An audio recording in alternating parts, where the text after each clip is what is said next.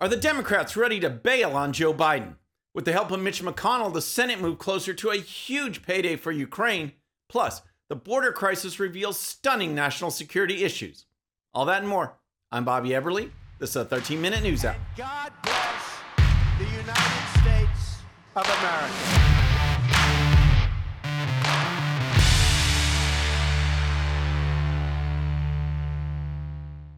Okay, friends, welcome to the show. Happy Monday. Hope you had a great weekend. If you're new to the show, thank you so much for tuning in. We're going to start with Joe Biden and his terrible, terrible week, the result of which leads to the big question. Are the Democrats ready to bail on Joe Biden? It seems now that Biden's mental state is declining by the day. Last week, Biden made this comment when referencing his first G7 summit as president in 2021. I was in the south of England, and I sat down and I said, "America's back." And Mitterrand from France, looked at me and said, "You know, why? How long are you back for?" Now, let's just say that we'll give Biden a pass for first saying Germany, then correcting himself by saying France. That happens. But what's stunning is that Biden then tells a story of talking to French President Mitterrand, who actually has been dead since 1996. Later in the week, Biden added this. Well, he did it again. Fox News' Jackie Heinrich reports that at two fundraising events last night, Biden said German Chancellor Helmut Kohl was with him on his first foreign trip as president. Again, Angela Merkel was German Chancellor at the time, and Kohl had died in 2017. 1 week, two dead world leaders who just so happened to have conversations with Biden after they were dead. Now, White House Press Secretary Karine Jean-Pierre was asked about these remarkable conversations and replied with this. As it relates to the names and what he was trying to, say, look, many people, elected officials, many people, they can misspeak sometimes, right? Ridiculous reply. But here's the thing. Biden wasn't even close to being done yet. After the special counsel's report was released on Biden's classified documents case, a report which highlighted Biden's diminished mental capacity, Biden threw together an angry press conference which did no help to him at all. And then, when it was just about over, Biden added this. The conduct of the response in the Gaza Strip has been over the top. I think that, as you know, initially the president of Mexico, Sisi, did not want to open up the gate to allow humanitarian material to get in. Sisi, the president of Mexico. In reality, Abdel Fattah el-Sisi is the president of Egypt, not Mexico. And again, all of this happened in just the past week. Those examples, along with Biden giving an update on Israel and Hamas and failing to remember the word Hamas until a reporter actually had him say it. And then, of course, there was this exchange. Donald Trump is ready to debate you right now. Do you accept? Will you debate him? If I were him, I'd want to debate me too. What a week. And this leads us to the big problem for the Democrats. What do they do with Joe Biden? Obviously, Biden has no real primary opposition, so it's not like someone is going to go to the Democrat convention with more delegates. No, in order to replace Biden, there has to be a coming together of the Democrat leadership to convince him to step aside, and then another candidate can be nominated at the convention. But who would that be? Gavin Newsom? Gretchen Whitmer? Michelle Obama? Here's another political consideration. With the contrast so clear between the Biden years and the Trump years, even a replacement would have a hard time beating Trump. Does someone like a Newsom want to take that chance or just be ready to run in 2028? If Biden isn't replaced, perhaps the Democrats are basically conceding 2024 because if they really do campaign hard and have their allies in the media and big tech push for a Biden victory, then it's almost assured that at some point Kamala Harris would become president. That would be a disaster and almost certainly be enough to put the White House in Republican hands in 2028. I think the Democrats would rather keep Biden on the ticket. The problem is that he's declining so fast, they might not have a choice. What do you think? Let me know in the comments. All right, next let's talk about the weekend Senate vote on Ukraine. But first, if you're new to the show or haven't subscribed yet, regardless of platform, just search out my name, hit that subscribe button, make sure notifications are turned on. That way you can follow the show and help us grow. Apparently, the Super Bowl wasn't the only major action occurring on Sunday. No, the U.S. Senate was also assembled to vote on advancing the $95 billion foreign aid bill that was part of the border security bill, which recently fell flat and failed. Just as a side note, recall that the $118 billion border security bill had this foreign aid in it, $95 billion of the $118 billion, or 81% of the border security bill was for other countries.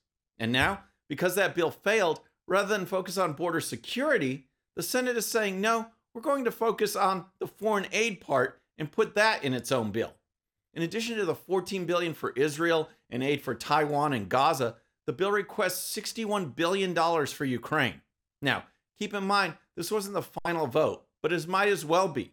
This was the cloture vote, which means that debate can be ended and any filibuster can be busted. 60 votes were needed, and the measure passed 67-27 with 18 Republicans joining the Democrats to send another $61 billion to Ukraine. Now it's just a matter of time until the Senate passes the $95 billion foreign aid measure. The Senate voted 67-27 to crack a filibuster designed to stop the bill. 60 yeas were needed. 18 Republicans joined all Democrats voting to advance the plan, including Senate Minority Leader Mitch McConnell. American support is craved and American strength is feared, is in doubt. And we, the United States of America, have the most to lose. Mitch McConnell is just the worst, and he is one of the reasons why Republicans get so frustrated. We work so hard as grassroots conservatives to get Republicans elected, and then many just become part of the swamp. Utah Senator Mike Lee has had enough, and he believes McConnell should step down from the leadership. In occasion after occasion, bill after bill, we've seen Senate Republican leadership joining ranks with all or most Democrats, sharply dividing Republicans, actively alienating most Republican voters, and taking a different position than most Republican senators. Now, Lee is right. These positions taken by McConnell and others don't just go against the other group of Republicans in the Senate. These positions go against grassroots Republicans in general.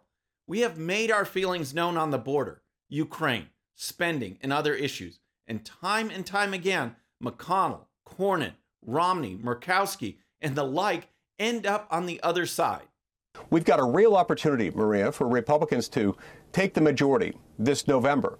But if we keep doing things through our leadership that end up enacting priorities for the Democrats, we're going to have brand confusion. And the voters who we need to show up to vote for Republican candidates in Senate races all over the country are going to be less likely to do that if they can't tell which team is responsible for what policy. Fantastic. That is exactly right. We must give voters a clear choice. But when we see Republicans like McConnell carrying the water for Democrats, what are voters supposed to think? Republicans should have been united in defeating this bill. Instead, all we are getting is yet another example of the swamp, comprised of Democrats and Republicans running the show. All right, next, the ongoing border crisis is not only setting the worst kind of records, but our open borders are also endangering America's national security as thousands of illegal migrants pour in from countries that seek to do us harm. First, here's a quick update on the record-setting numbers we've already experienced in 2024. In 3 months, October, November, and December, according to U.S. Customs and Border Protection, almost 1 million people, 988,000, documented at our southern border and our coastal borders and our northern border. And that doesn't even include the known gotaways, by the way. Never mind the ones we have no idea about. Nearly 1 million illegal border encounters in fiscal year 2024. Then, as Jason Jones mentioned, there's the thousands upon thousands of gotaways, people who have escaped into the country and we have no record of them whatsoever. So the question begs, who are these people who are getting in? Here's a clue. Let's put this in context. The Customs and Border Protection is telling us that the fastest growing group that they're encountering at the border is coming from our number one geopolitical adversary, China. How fast is it coming? Well, at the end of the Trump administration, we had 342 Chinese nationals in the year 2020. As you pointed out, we're at now 24,000 and 20,000 in the past 2 years. That's like a 7,000% increase. Those comments should wake up everyone. Just look at the explosion under Joe Biden of illegal border crossers from China. Now, think back to the comments from Jason Jones. How many potential Chinese spies are part of the gotaways? How many have gone completely undetected? This is a serious problem, and we need a serious solution. All right, next, here's some rapid-fire headlines from around the country.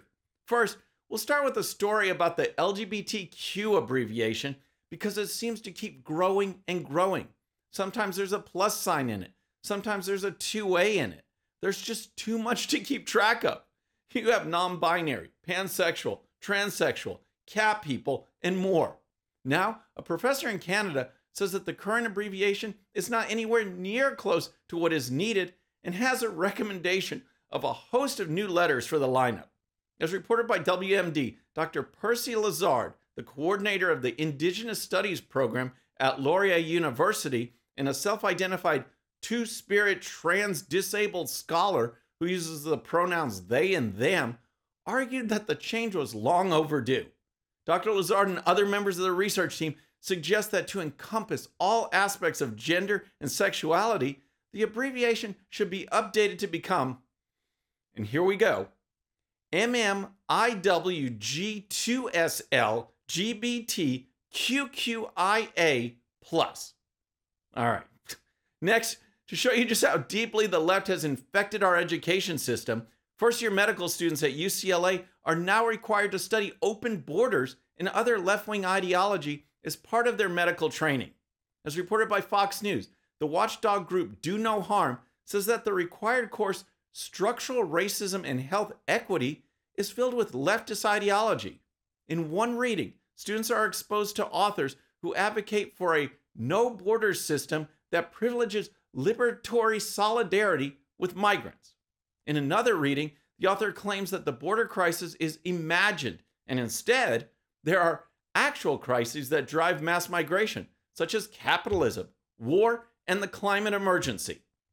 And again, this is what is being taught at UCLA Medical School. Finally, I'm not saying that all liberal women look like Rachel Maddow, but have you ever noticed that while we have Megyn Kelly, the left has Joy Reid? And the examples go on and on and on. Case in point is Sports Illustrated swimsuit model Kristen Gaffney, who attended a Super Bowl event sponsored by Maxim magazine by sporting a specialty MAGA purse. In explaining her support for the former and possibly future president, Gaffney said that, quote, Trump embraces the American dream, adding, we should stop questioning the man who wants to make America great again and start questioning those who are challenging the concept of putting our country and our people first, end quote. Great comment. And I'll just leave it at that. Friends, that's our show for today. I hope you enjoyed it. And remember, today's show's one sheet is available to Patreon supporters using the link in the description. The one sheet gives you the links to all the videos and stories used on today's show, so you can dive even deeper into each issue. And with that, our next show will be Wednesday evening at the usual time. Until then, I'm Bobby Eberle. This is a 13-minute news hour.